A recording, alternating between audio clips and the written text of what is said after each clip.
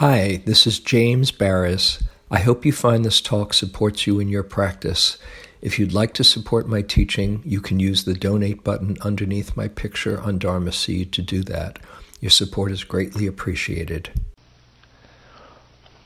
Well, this is a very interesting point in the retreat.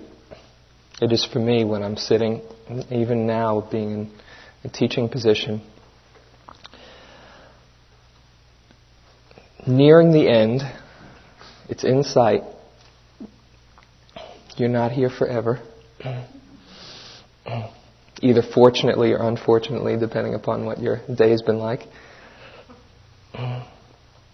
You're aware that it's going to be soon over, but it's not quite over yet. When I'm in this part of the retreat sitting, it kind of feels like I'm on a conveyor belt. You know, the motion is there and the end is there, and there's nothing I can do to either stop it or make it go faster, but kind of being sucked up right towards the end.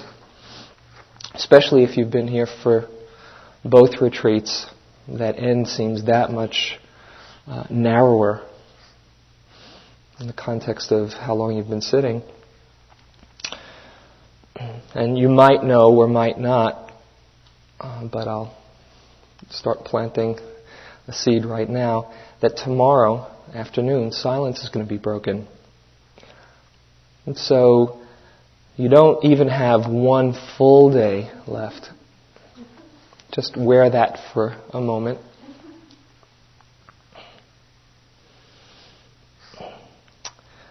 And so what I wanted to talk about was this period of transition, and just looking at the whole issue of transition. A change from one major mode of operation to another, both in practice and in life. As most of us know, in both practice and life, when there are major changes, it can be stressful.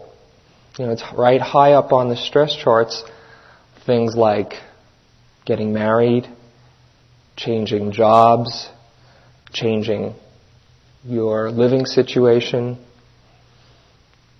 It's jarring to the system. We kind of get used to the status quo, to the routines, even if they've been boring or whatever, not particularly exciting. They've been kind of familiar and comfortable. And when there's that major change, there's a whole new field of energy and needing to deal with new things that can be jolting. You probably have seen this a number of times in practice. As the changes in the practice occur, change, say, from concentration to then lack of concentration, to then more concentration, to then lack of concentration, and sleepiness and restlessness and all those things. It's not easy to get into that rhythm of the practice. Just any general changes in practice after you've been going for a little while a certain way. And there are cycles in our energy system. Cycles where we're sometimes more present, have higher energy, more mindfulness and concentration. And then there are cycles, seeing how everything is changing, where it goes away. Somehow we kind of get used to things when they're going well, and we forget about impermanence at that time. We kind of adapt to the happiness quickly. This is how it's supposed to be. And there's disappointment and confusion when it's gone. Somehow, in my mind, it's kind of like raising the middle of the middle path. You know, right there in balance, highs and lows, whatever. And then as the highs come, oh well, now I found my new middle path. You know, this is it. The upper middle path. Yes. That's the California teachings.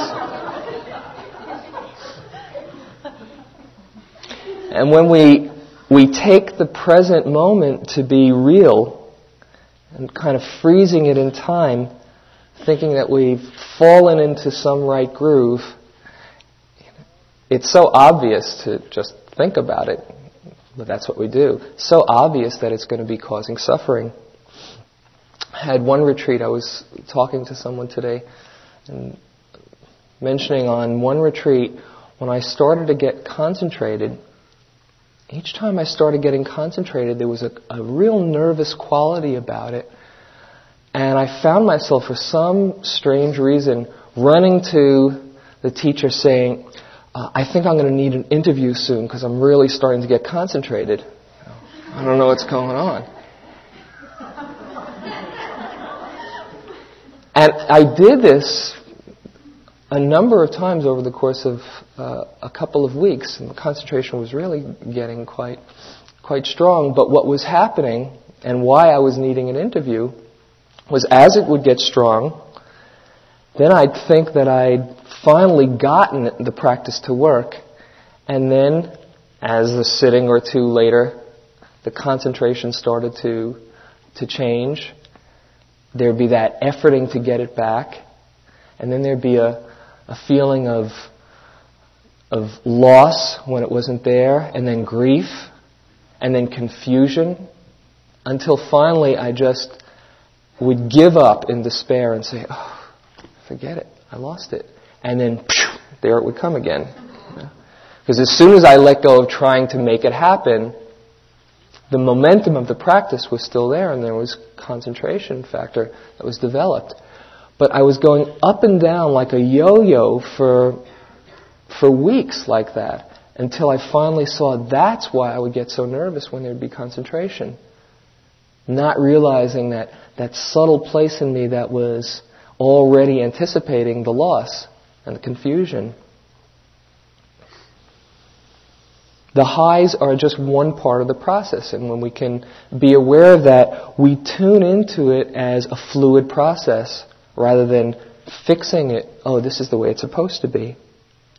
It happens even in our idea of balance in practice, equilibrium. Sometimes I've seen in myself the tendency to think that when I'm balanced, I've arrived at some kind of midpoint, where there aren't highs and there aren't lows. Oh, I got balance now. And that's not what balance is, because we're a dynamic system that's constantly changing. And balance is kind of like the average of the highs and the lows. And it may be a midpoint that the scales pass periodically, but you don't stay right in the middle. As the balance develops, the swings aren't quite so extreme, but still there's adjustments in energy, in the different factors that are there, and there's a balance with the highs and the lows, not avoiding experiencing them.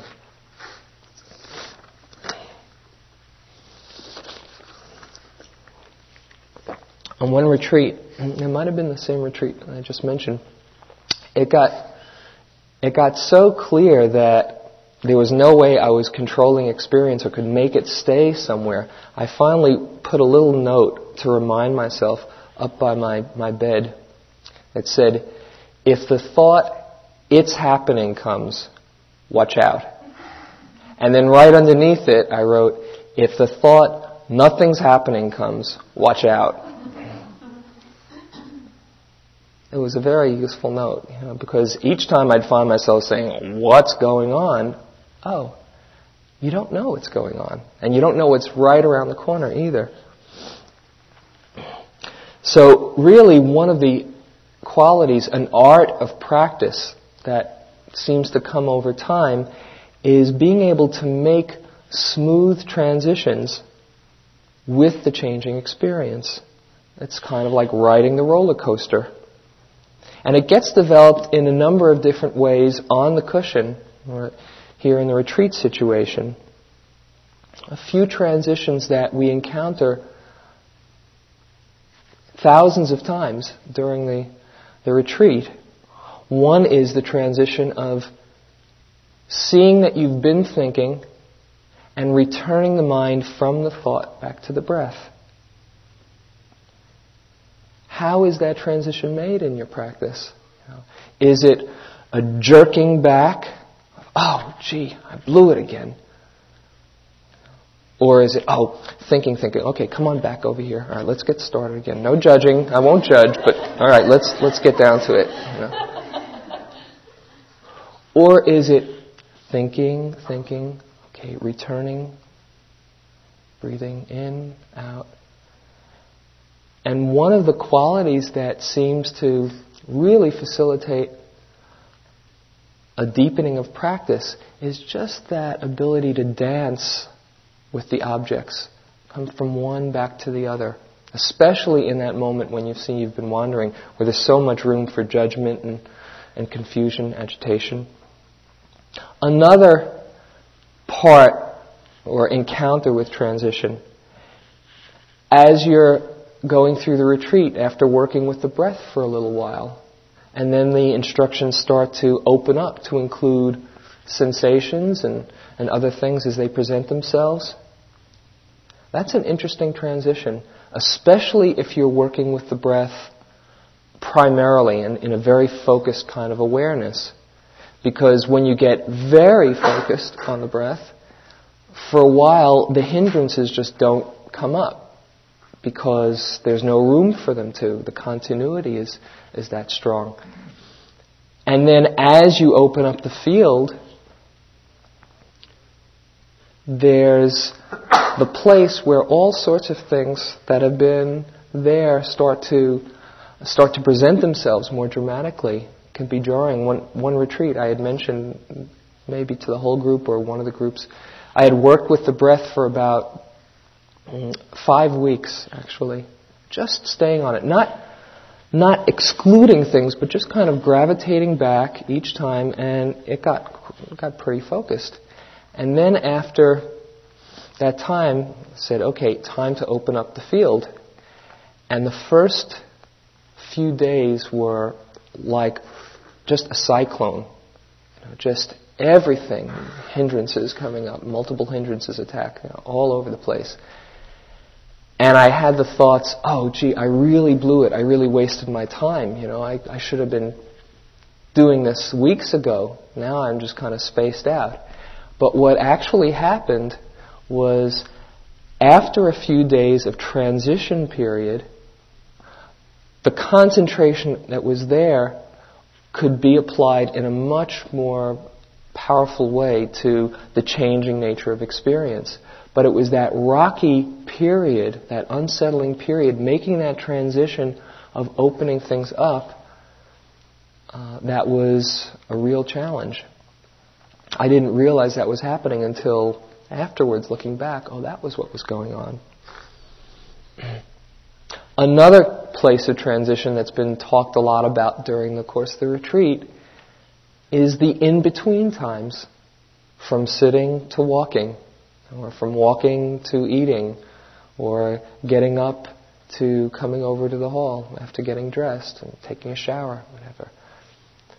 Those periods of transition are really easy to space out on when you think that the practice is about just sitting and walking. And when we can focus carefully on those in-between times, the practice just deepens tremendously, because there's that continuity of awareness that builds the momentum for deeper concentration.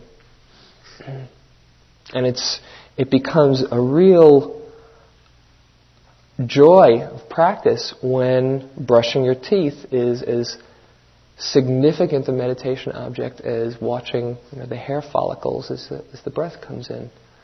And then it's just one dance. Another area of transition in the meditation is watching the different mood swings, as just mentioned. And as we need to learn again and again and again and again, that's part of the practice.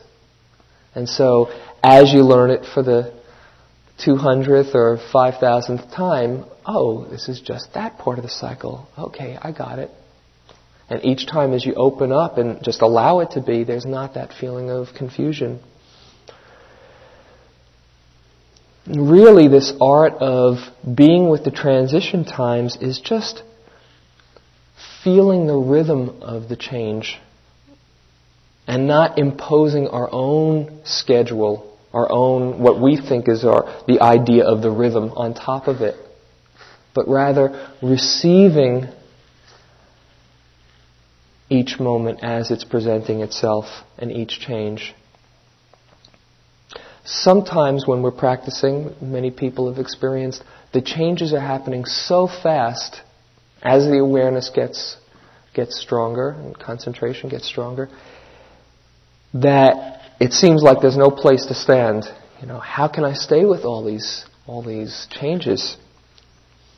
And at that time, it would be very difficult to find the rhythm in being with each thing and holding on for dear life and trying to label it, because the words just can't go that fast. I was talking to one yogi who's shared a really useful tip when that's happening. He said he recalls the Buddha in the gesture of touching the earth. There's a nice statue in the meditation center in Bari of the Buddha in that mudra, just as his enlightenment is about to happen. When Mara is bombarding him with all sorts of defilements and temptations, just getting grounded.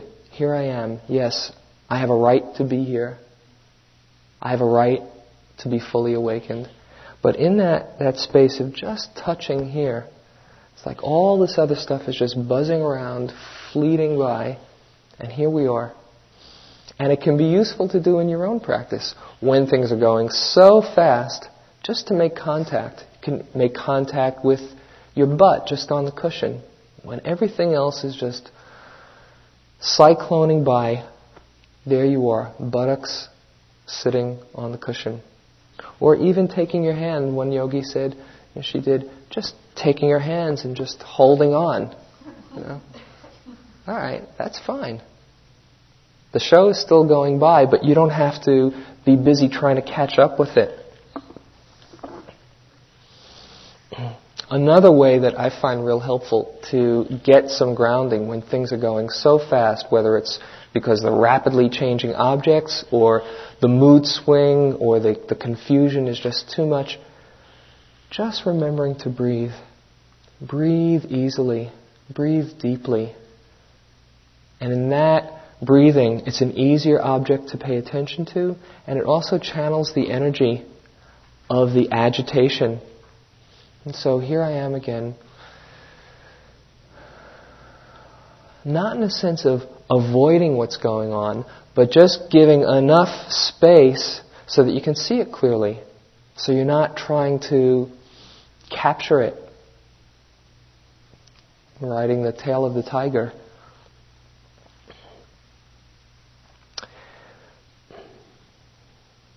As the meditation deepens, and many people have experienced, the solidity of experience starts to dissolve. So those transitions aren't quite so jarring, in the sense that the increments of experience, one moment after another, become more easily perceived.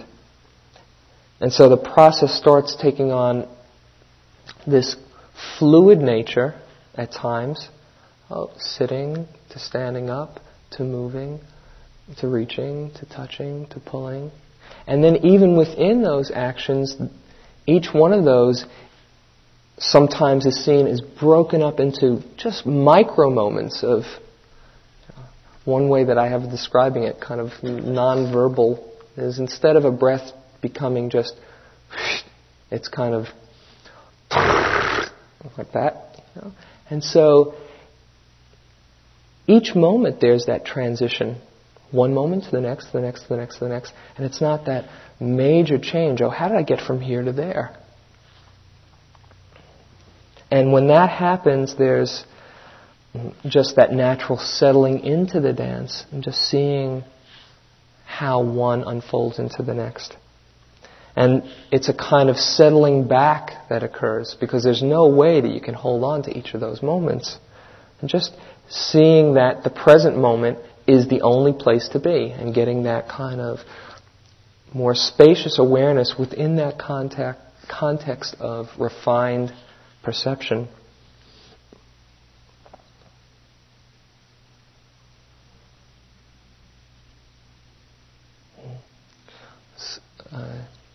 The idea sometimes happens of, well, what if I just let go of noticing what's going on? You know, I might just fall into the big abyss and just be lost. Sometimes people hold on to the breath or hold on to the object just for a sense of being present and being grounded because the confusion might follow. I think it was Sharon has this image, it's a really nice image of walking a tightrope, and there you are kind of afraid of falling off the object. And what happens is that when you fall off, where do you land? Just on another tightrope. Because here you are. It's in the present moment, wherever you happen to be. And so as you see, you know, that falling off and that fear about what's going to happen next is just a creation of mind, that where you're landing is always in the present moment. There's a kind of relaxation that's possible with that. The practice lets us see our relationship to change because it's happening all the time, and here we are looking at it and seeing how we're dealing with it.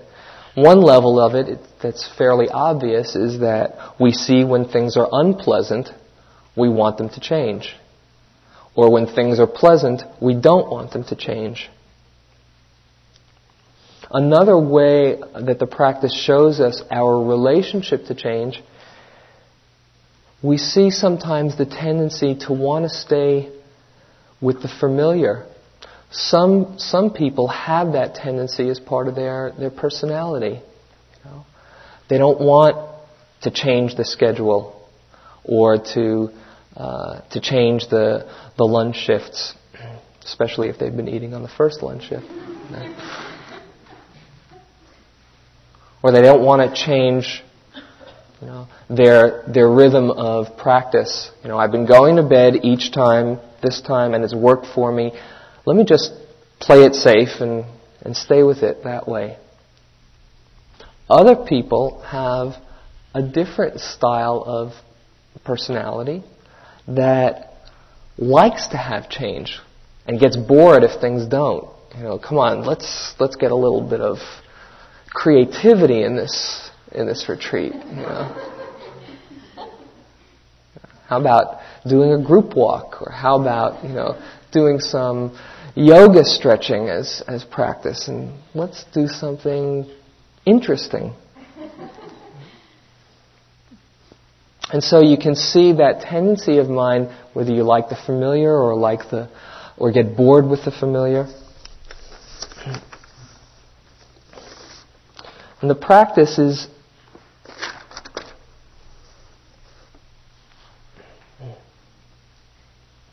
kind of a learning to just take refuge in what is happening. Because as we've seen again and again and again, we don't have much control over it.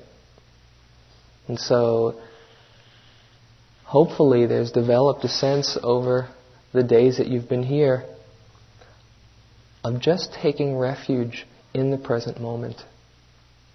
Because that's all there is. And when we can do that, it keeps us grounded. It keeps us grounded, not reaching out for the future, not pulling back and holding on to the past, but rather it's a kind of listening to what's happening and settling into it.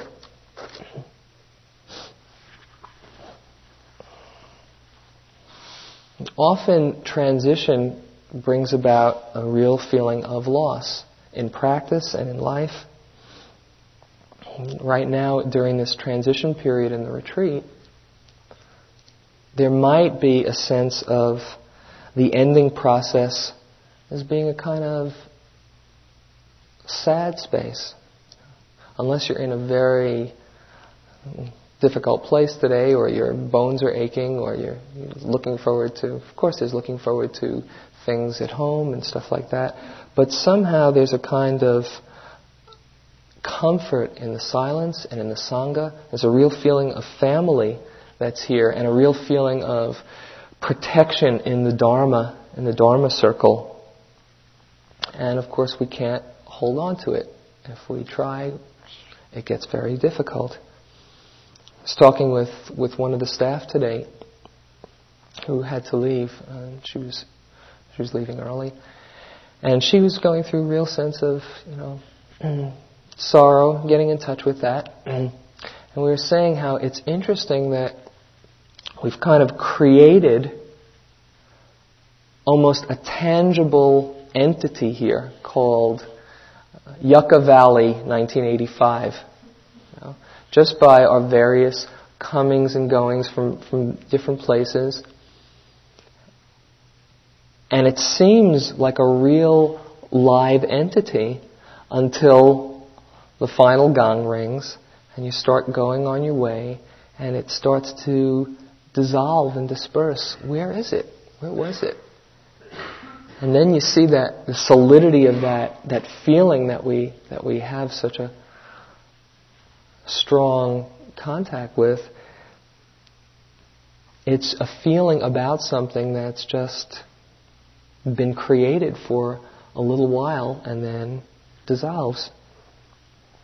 And as that illusion of solidity becomes apparent, then there's the letdown and the despair until the next thing comes and you're on your bus or calling your partner or whatever, and then swept up into the next chapter.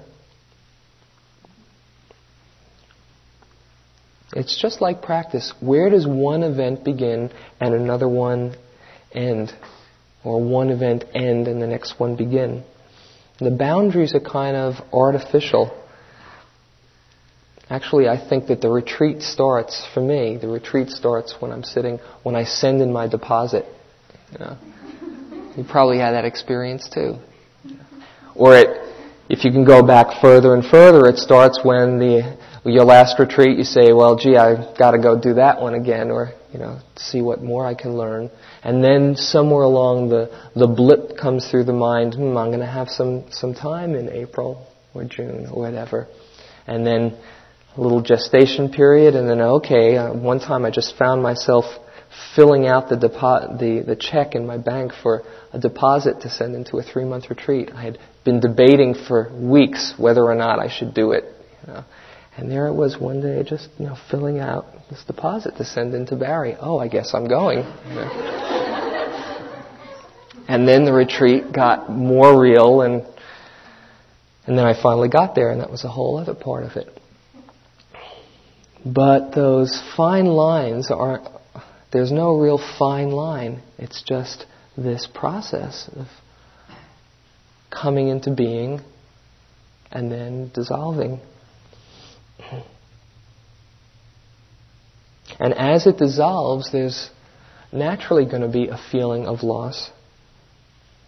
It's a kind of death that we need to encounter. It's loss of the familiar into the unknown. And in a way, it's like a dying process that one encounters in life, as the body dies. You might be familiar with the stages of dying that Kubler-Ross talks about. First, a kind of denial, no, really, it can't be ending so soon. And then a kind of frustration or anger, irritation, rage. And then a kind of bargaining with it. Gee, maybe I can keep it here for a little longer. Or if it's the body, maybe if I do this and this and this, I can get it to to obey me. Maybe I can savor the sweet moment of the retreat just a little bit more and capture it and keep it here. And then there's the period of grief when there's the understanding that you can't. And that grieving process is one that needs to be honored and takes time, especially when we lose someone or something that's been very dear to us. And then finally, with some awareness, there's a kind of acceptance. Oh, this is the way things are. And how can I deal with it skillfully? And so, in addition to honoring that grieving process and seeing that it's natural to feel a sense of loss, we can also use the awareness that we get from our practice here to just explore the ways that we do hold on to the past and the ways that in itself is the creation of suffering. And as we can see that more clearly, getting a sense of our relationship to change, that we have some kind of ability to cultivate more openness with, rather than fear, a certain kind of settling into trust in the process. And during that ending, that transition, it's very useful to have the attitude of softness, of gentleness, a kind of nurturing, because the system is going through a jarring shift.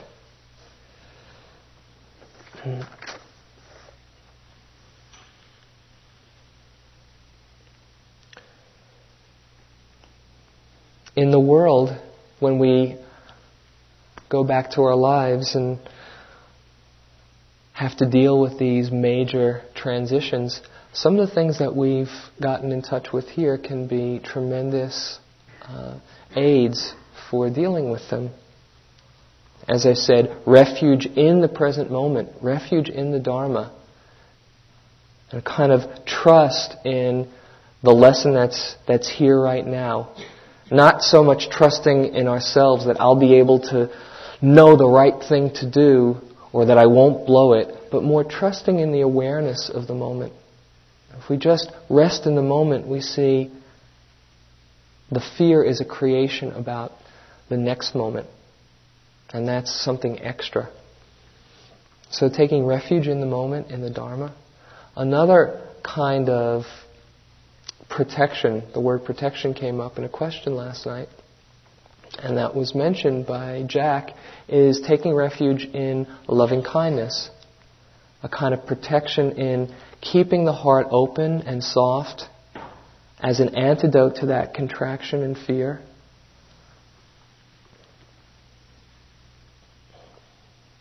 A third kind of protection wasn't mentioned last night, but it's been mentioned earlier in the retreat.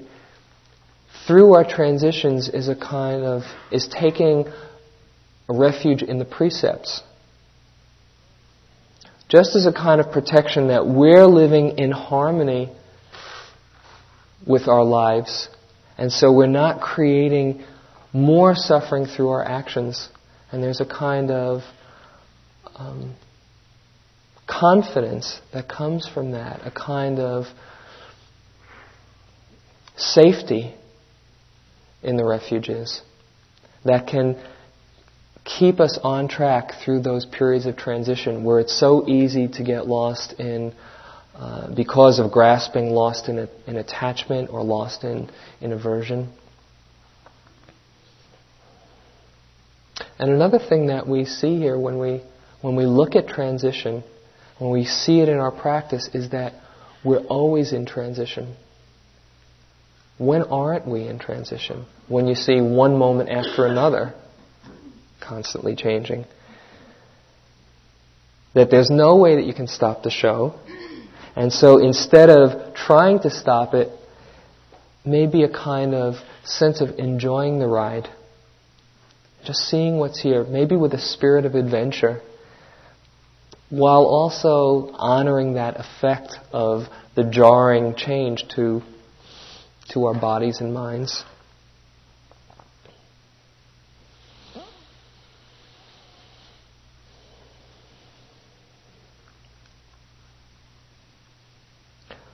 So what I would suggest for this last period of the retreat, this last day and a half, last day of intensive practice, and then opening to the speaking, and then working a little bit more with silence, and then the goodbyes, is to really focus on the softness and the gentleness in the practice.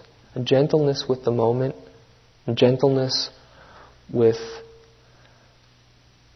trying to make anything happen in your meditation. Perhaps if you've been doing a lot of pinpoint concentration, just kind of softening a bit, opening it up to a more panoramic awareness. Unless it's just happening by itself, it's not that you need to pull yourself away, but rather than striving to make the concentration strong, just an ease with the practice. And as you get that sense of spaciousness of the practice in a larger context, then the return and the onslaught is not quite so intrusive, and you've acclimated yourself to the new amount of energy that's going to be coming in. So again, with a kind of open awareness that just lets the process take care of itself and just unfolding naturally.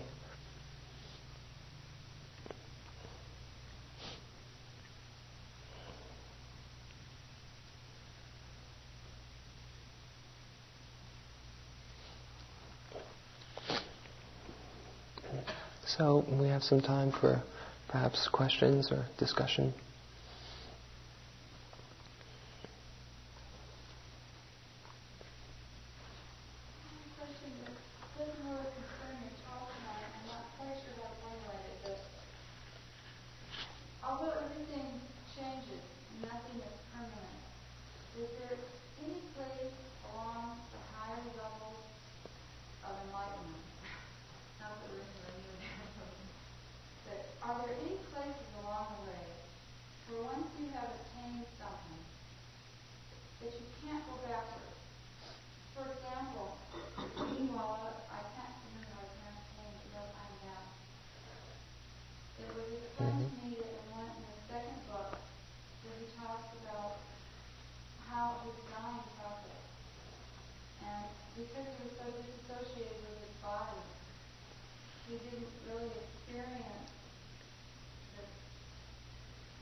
Mm-hmm.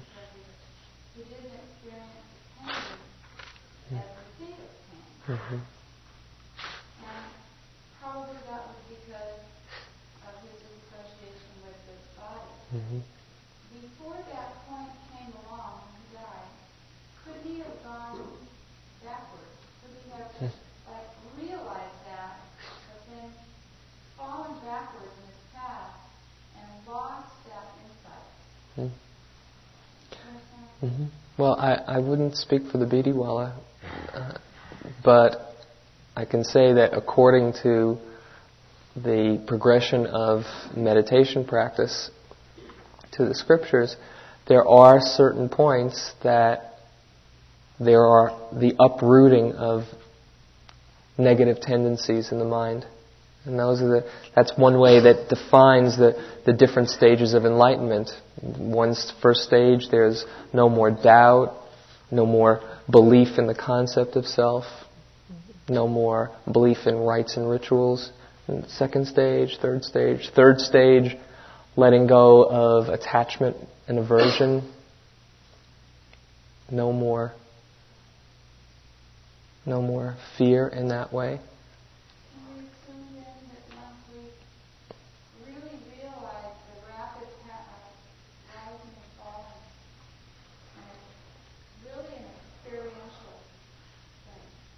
Mm-hmm. And you feel a real transition in your life, that you don't go backwards. Well, there's a difference between really realizing it and having that that understanding, it seems, and having an enlightenment experience in which there's cessation of body-mind objects and a permanent uprooting. Although, when you see for yourself in the meditation practice, other than that experience, there can be a real powerful transformation that is with you. It doesn't mean that you won't ever fall back into delusion or things like that, but there's a kind of shift in perspective. Can you say what happened with that shift that when you were to stay? Yeah, keep on practicing until you get enlightened. Yeah.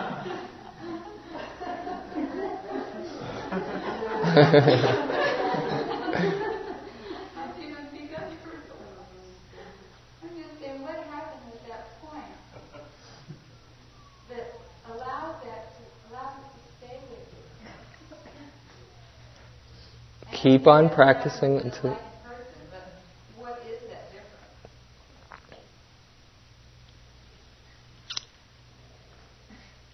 I know in my own practice there have been perceptions that have changed my relationship to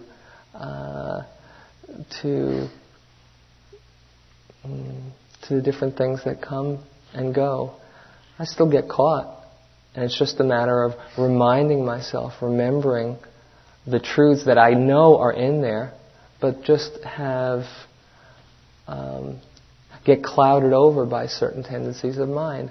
And so rather than wondering, how to fix the experience, it's just a matter of keeping on reminding myself of what I already know and keeping on further practice until they're permanently uprooted.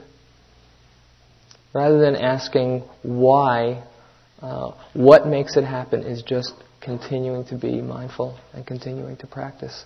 And so it's just, only go straight, as Sansanim says. Just there it is in front of you.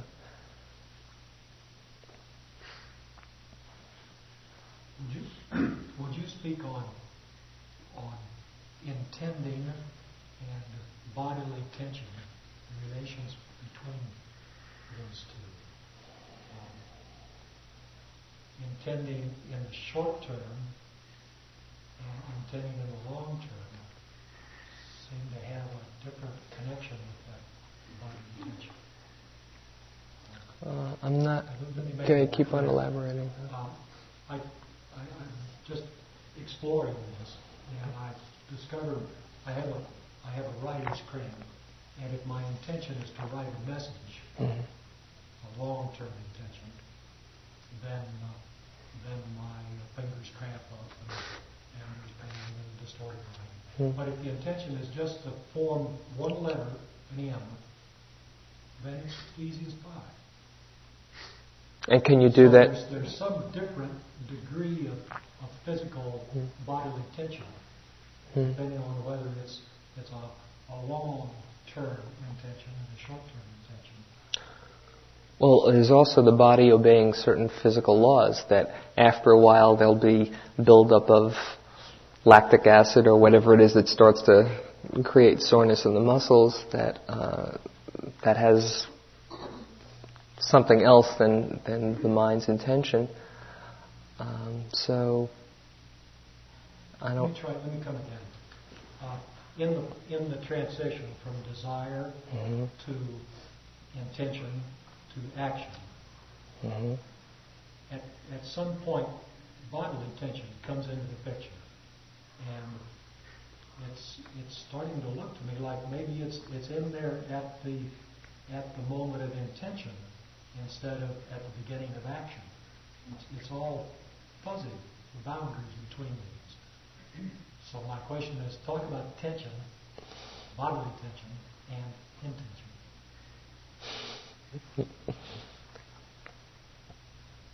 I feel like I'm on the $64,000 question.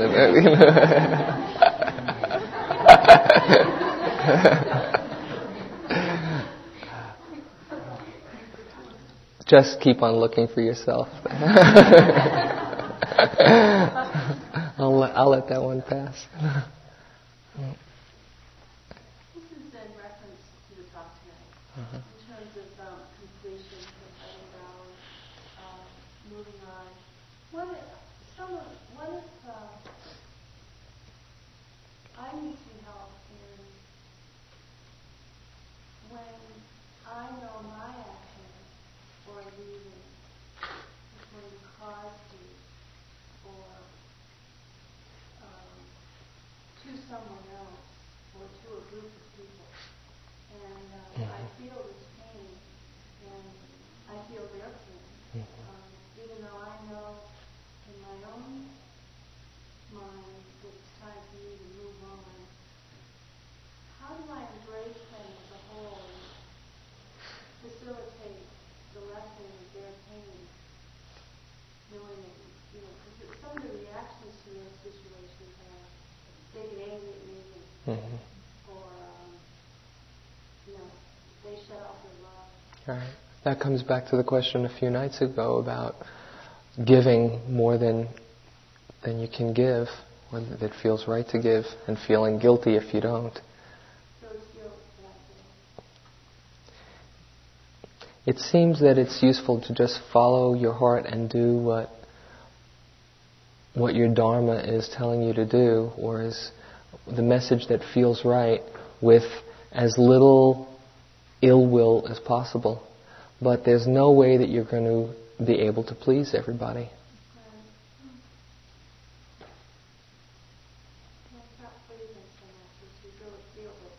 Yeah. And that doesn't mean that as you do that, you can't feel compassion and care for them.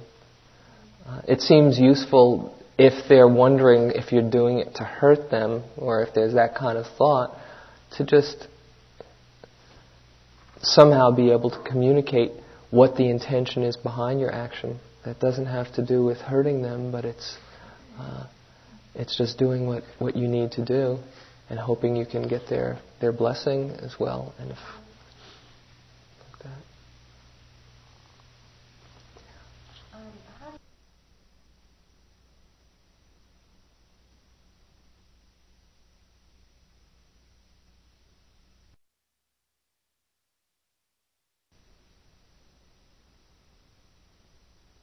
Lesson is there to be learned by staying, or if you're just if you need to move on. Is that the question? In reference to transitions, yeah. Right. Well, sometimes the lesson is to need to move on. Just as well as it could be, stay here and work things out. Listening to your unfolding, and that's what's needed to take a stand, make a decision, and follow through on it. And that's the perfect, that's another fine way to learn, by being able to listen inside.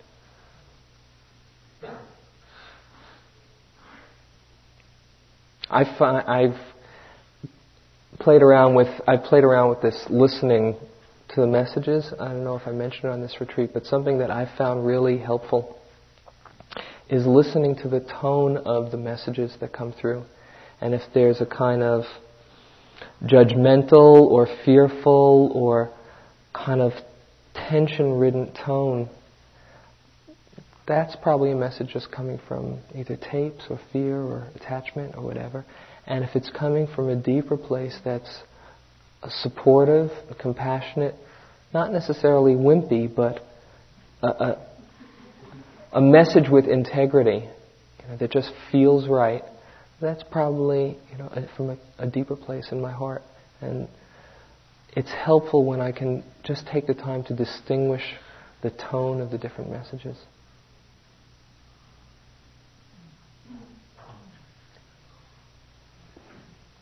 After I returned from the last retreat I did, which was considerably shorter than this 20 days, I was coming very much from my heart, and I made from that space, some offers of generosity and such things, which, when my mind later joined my heart and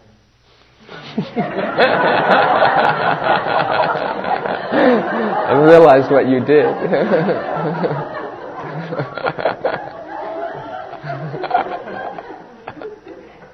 Complications arose.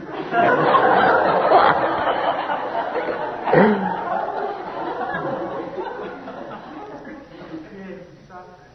And I have some anxiety about dealing skillfully with the world coming back. And on the one hand, it seems like free time to make decisions. Based on that experience, maybe not so good. I just wonder if there's, if I had one experience, maybe I'll be a little smarter, but I wonder if there's some guidelines and some general recommendations you might mention, because I really do have some concern about that. About making decisions? Or About, yes, making decisions and dealing, about presenting that kind of thing where, in the beginning when I come back, I operate in a certain way, which down the road didn't work out. Well, first of all, it's giving yourself space to make mistakes and not feeling that you've got to get it perfect all the time. Rather, seeing from the mistakes you make, and all you can go by is what your heart says, or that's not all you can go by, but it seems to be useful to go by that. Just share something that, a story that I sometimes talk about when it comes to making decisions. About a number of years ago when I was at a crossroads in my life and I didn't know quite what to do, go to Asia or sit and work at the center in Massachusetts or continue teaching school or in New York or move out to California. And I went to this psychic in Denver, who was a very wise man. I saw him a couple of times. Charged $5 for a reading, and he had a big congregation and taught people how to be sensitives. And I asked him, well, what should I do? I've got all these decisions, And he said, well, I won't tell you what to do, but I will tell you one thing. I said, what's that? He said, it doesn't really matter.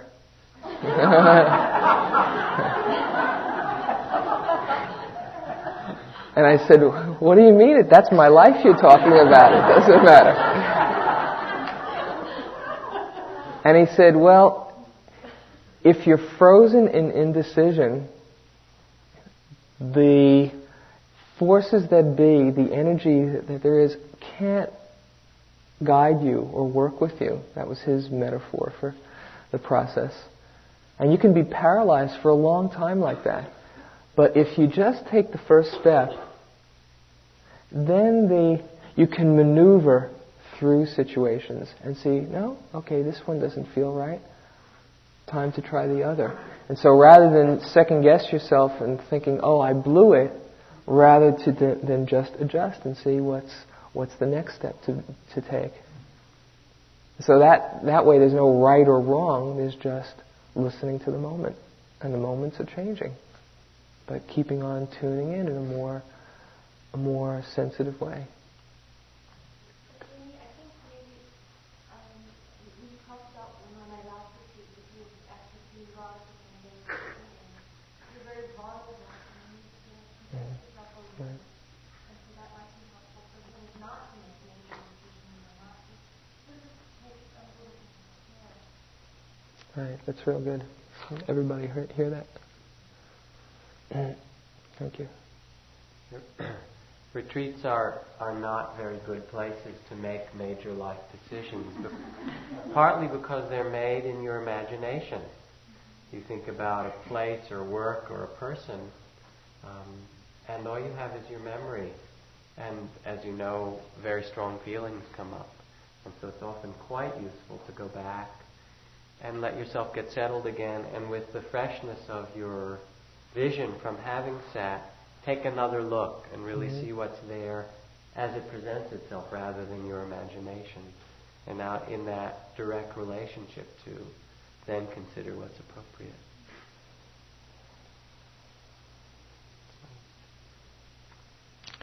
Okay, well, it's just about 8 o'clock, so enjoy this last day. As I said, be soft and open with your practice. No need to strive to make anything happen. It's probably happened by now, or whatever has happened. Now just to soften up and get into the moment, just receiving it, not controlling it, and be a bit more spacious with the practice. Okay, thank you. There's going to be the 10-day people who've done 5 or more retreats or so. Please stay.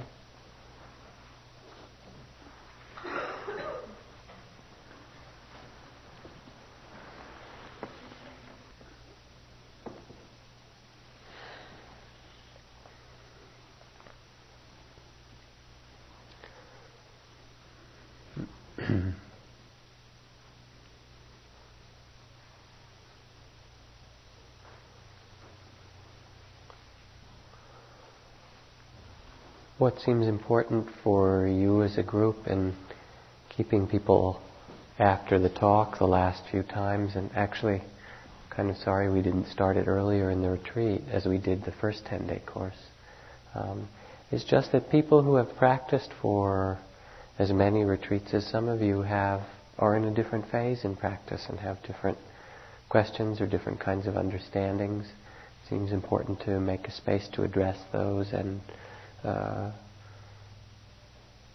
to bring some special attention or energy to practice over the long term. So for tonight there are 2 things. One is if there are particular issues or concerns that anyone would like to bring up, we could discuss. And the other that came to my own mind was to do something of the opposite of 2 nights ago, rather than to listen to what were the difficulties and the things that were the hardest place to pay attention, to hear from people who would choose to what has been really good for them, or what they've discovered, or what's been helpful or beneficial in this retreat or recently in their practice. But before that, is there any other topics or concerns anyone would like to raise?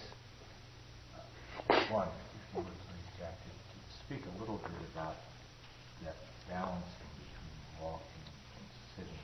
I had in mind, for example,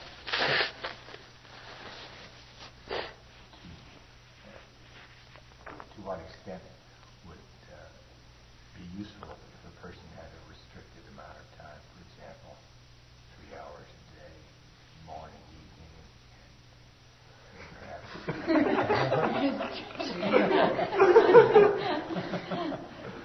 So if you could sit at home 3 hours a day. Some of these people are having trouble getting 3 minutes, I can tell. So it's very sweet. And fortunate to have that much time. Although from some perspective it's not so much. It's true. Walking at home I find to be useful in 2 ways.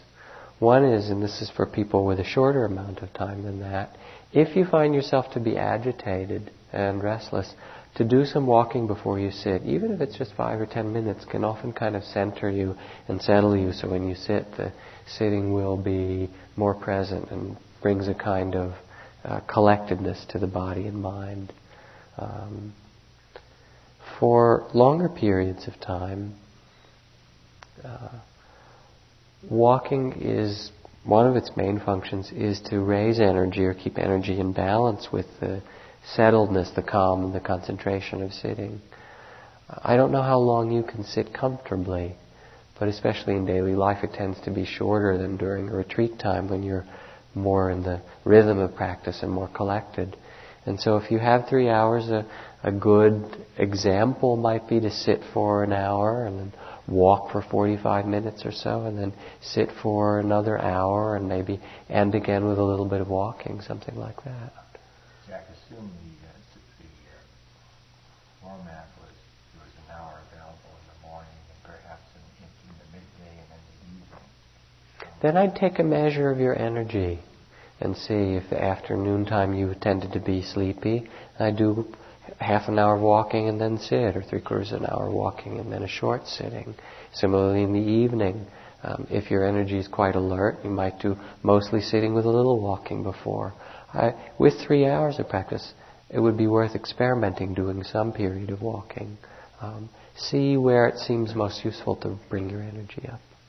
Jack, in line with that question, I brought up the other night the question of the cycle of the morning person and the evening person. Right. I find that I walk in the morning as soon as I get up and then meditate. And I also meditate after my swim in the morning and my swim in the afternoon. Forget about the evening. I think that I'm beginning to think that all I'm doing is creating a lot of frustration and anger. By trying to sit in the evening. Sit at night. It's not that I always want a good sitting, but I just get so agitated. But you don't always want a bad sitting. Exactly. In the evenings, if it's repeatedly difficult, it may be true. It may be appropriate for you to focus most of your practice. Especially if you have a certain amount of time, it's nice to put a good measure of it in the time when you're able to feel collected.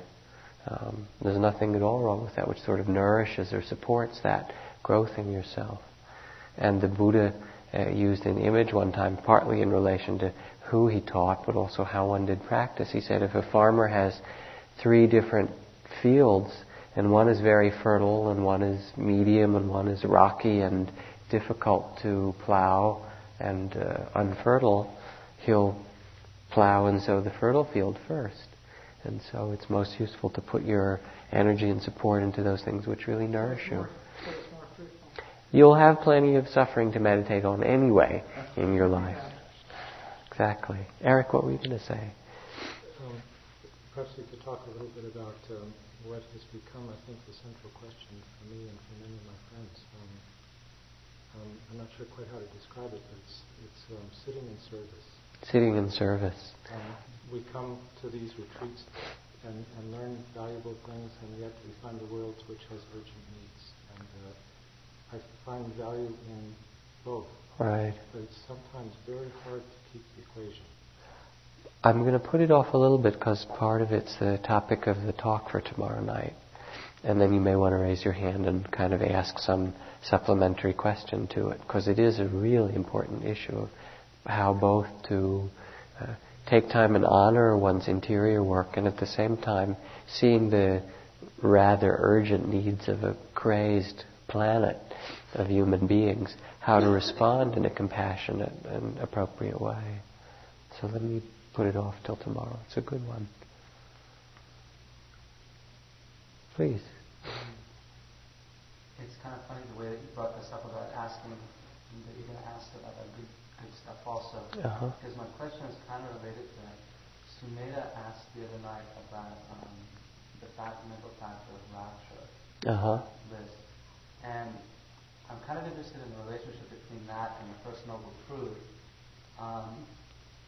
Because it seems like sometimes we have an idea that we're supposed to be suffering, and that colors our experience in practice thereafter unnecessarily. And it may even be a very subtle kind of idea that hangs around. And I'm wondering... Okay, let me see if I can answer that a little, and then maybe we'll go on to that other. The traditional teachings say that, the Buddha said, that there are 4 ways in which practice develops. Some of you have heard this already. One way is rapidly and with pleasure and delight. A second way is quickly with suffering and pain. A third way is slowly with pleasure and delight. And the fourth, and unfortunately what seems to be the most common way, is slowly and with suffering and pain. As with people's body rhythms, as Evelyn spoke about, day people, night people, there will be tremendous variation in the way that practice unfolds. And some people sit with fire and pain and physical suffering. Others sit very comfortably physically but have grief or sorrow. Others sit and concentrate more easily and there comes rapture and bliss. So that's speaking of the way practice itself can develop.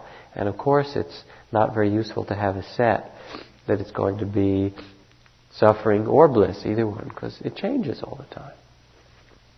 In relation to the Four Noble Truths, which is really a deep question, even if the practice develops with delight and rapture and joy and ease, still there must come, for liberation to take place, a realization that the grasping or holding or identification with any part of this changing process is itself burning, is painful, is suffering. So that if you take the body or the feelings or the perceptions and memories or the volitions and actions or the knowing itself to be I and hold it, it will burn, it will hurt. And you see that, and that is what part of what leads to the disentanglement of the heart and the mind to freedom. And that's a different question than whether there's rapture, because you can be in the midst of rapture and bliss and in deep levels of practice for everyone, even those who go the path of suffering. There will be periods of light, of rapture, of inner white light or colored light, of bodily ease. And even in the midst of that, there can be a sense of the pain of the subtleties of grasping or identification or attachment. And so for freedom to come has to be a complete disentangling from all of the five aggregates. A supplementary question to that. There's also a teaching, as I understand it, that mere contact with the senses can involve suffering. I mean, there are all those other kinds of suffering, samsara suffering. There are 3 or 4 kinds. So there's the pain of pain, there's the dukkha of pain, there's the dukkha of impermanence, that what's pleasant doesn't stay, and what's unpleasant stays too long. There's the dukkha of identification with the five aggregates, and there's the dukkha of sense contact itself. And at times when the mind becomes quite silent and very sensitive and open and receptive, you can feel that hearing or seeing, you feel the sound come, it can be the most beautiful sound, and the contact itself has a kind of burning quality. Or sight comes and you feel it impact somehow on the system, and there's a certain pain in it. And then you come to where it just stops, and it's utterly delicious. It's like a wonderful night's sleep. The senses stop, where it all stops. Body and mind just stops. What's the last little bit? Is whether there may be a difference in Buddhist schools about this, I don't know. Whether the teaching is that contact with the senses is inherently unsatisfactory, or whether merely clinging, aversion, and identification are inherently. Well, if there's no one there to suffer, they won't. So that the Buddha, for example, still saw and heard and ate, or the Bhidiwala, someone who expressed the sense of being fully liberated, ate like everybody else and saw and heard and so forth. But there was no longer he said, this has nothing to do with me whatsoever. And that or that or that. And therefore, there's pleasure and pain, they do their dance. So it's the shift of from identification with any part of the process to the dissolution of that misconception. And as one practices on the levels that we all do, there comes certainly not for many that full realization. I don't know any Westerners of that kind, but there comes taste and not just inklings, but beginning to experience that. That the degree of grasping, the degree of identification brings that degree of suffering. And it's, as I said one other night, it's like the strong force in the center of the atom. This that takes all of the aggregates to be I and me and mine. And so gradually through deep practice and systematic training over a long time, there comes the loosening and weakening of it. That's already a lot of time. Laurel, please. This question relates to his. And it's something I've never quite understood, and it deals with the Theravada and the Mahayana school. And I don't understand myself. I can't see the point of all this and becoming enlightened for oneself. The Theravada school, Right. like that. It makes no sense because in Good. doing this, it's like, how could I become enlightened just for myself and leave all the suffering in the earth? You can't, the nice thing is that there's no such thing as what you speak of. No one can be enlightened for themselves. And that's a contradiction in terms. They die and go into nirvana. Who knows what they do when they die? I mean, there are Theravada teachings, and the Buddha did that, right? I mean, even in Tibetan teachings, there's the same teaching. What happens to the Buddha when he dies? So what happens when a flame goes out? Where does it go? First of all, nobody that I know has a clue about really what happens. So it's all very theoretical about what happens to arhats and Buddhas and people when they're fully enlightened, since we don't know anybody like that certainly around here, right? I'm serious. It becomes really a theoretical issue. What is more immediate, and I think why your question is a good one and a compelling one, is this sense of, can I do this practice in a way that leads to more selfishness? Is it just me and mine, my own liberation? My own experience with it is that that's actually impossible. Because what one is doing in this practice as you sit here is learning how to untangle or be released from greed, from hatred, and from delusion, from the sense of identification of I, me, and mine, from selfishness. There can't be proper practice which is selfish Buddhism. It's just a contradiction in terms. If you're doing it right, it's the untangling of self, and based on that then, all that's left is service, compassion, manifestation in the world through kindness. It has to be that way. And again, I don't speak so theoretically. When I was teaching at Naropa Institute in 1975, I just was turning 30 years old. And after part of the summer of teaching, worked very hard, big classes, a lot of energy, and I was tired and kind of full and a little bit burnt out from it. It was really good, so I decided with Joseph and Sharon, we went to a house in the mountains to sit and do our own retreat. And I didn't have a long time, I had less than a week. And so with the kind of determination that I used a lot, especially in my early days in practice, I said, I'm going to be 30 years old at the end of these 5 days or so. I'm really going to sit and get very concentrated, even though I have a short period of time. And then I'll take the Bodhisattva vows, which in the Mahayana tradition are sentient beings are numberless. I vow to save them all. Dharmas are inexhaustible.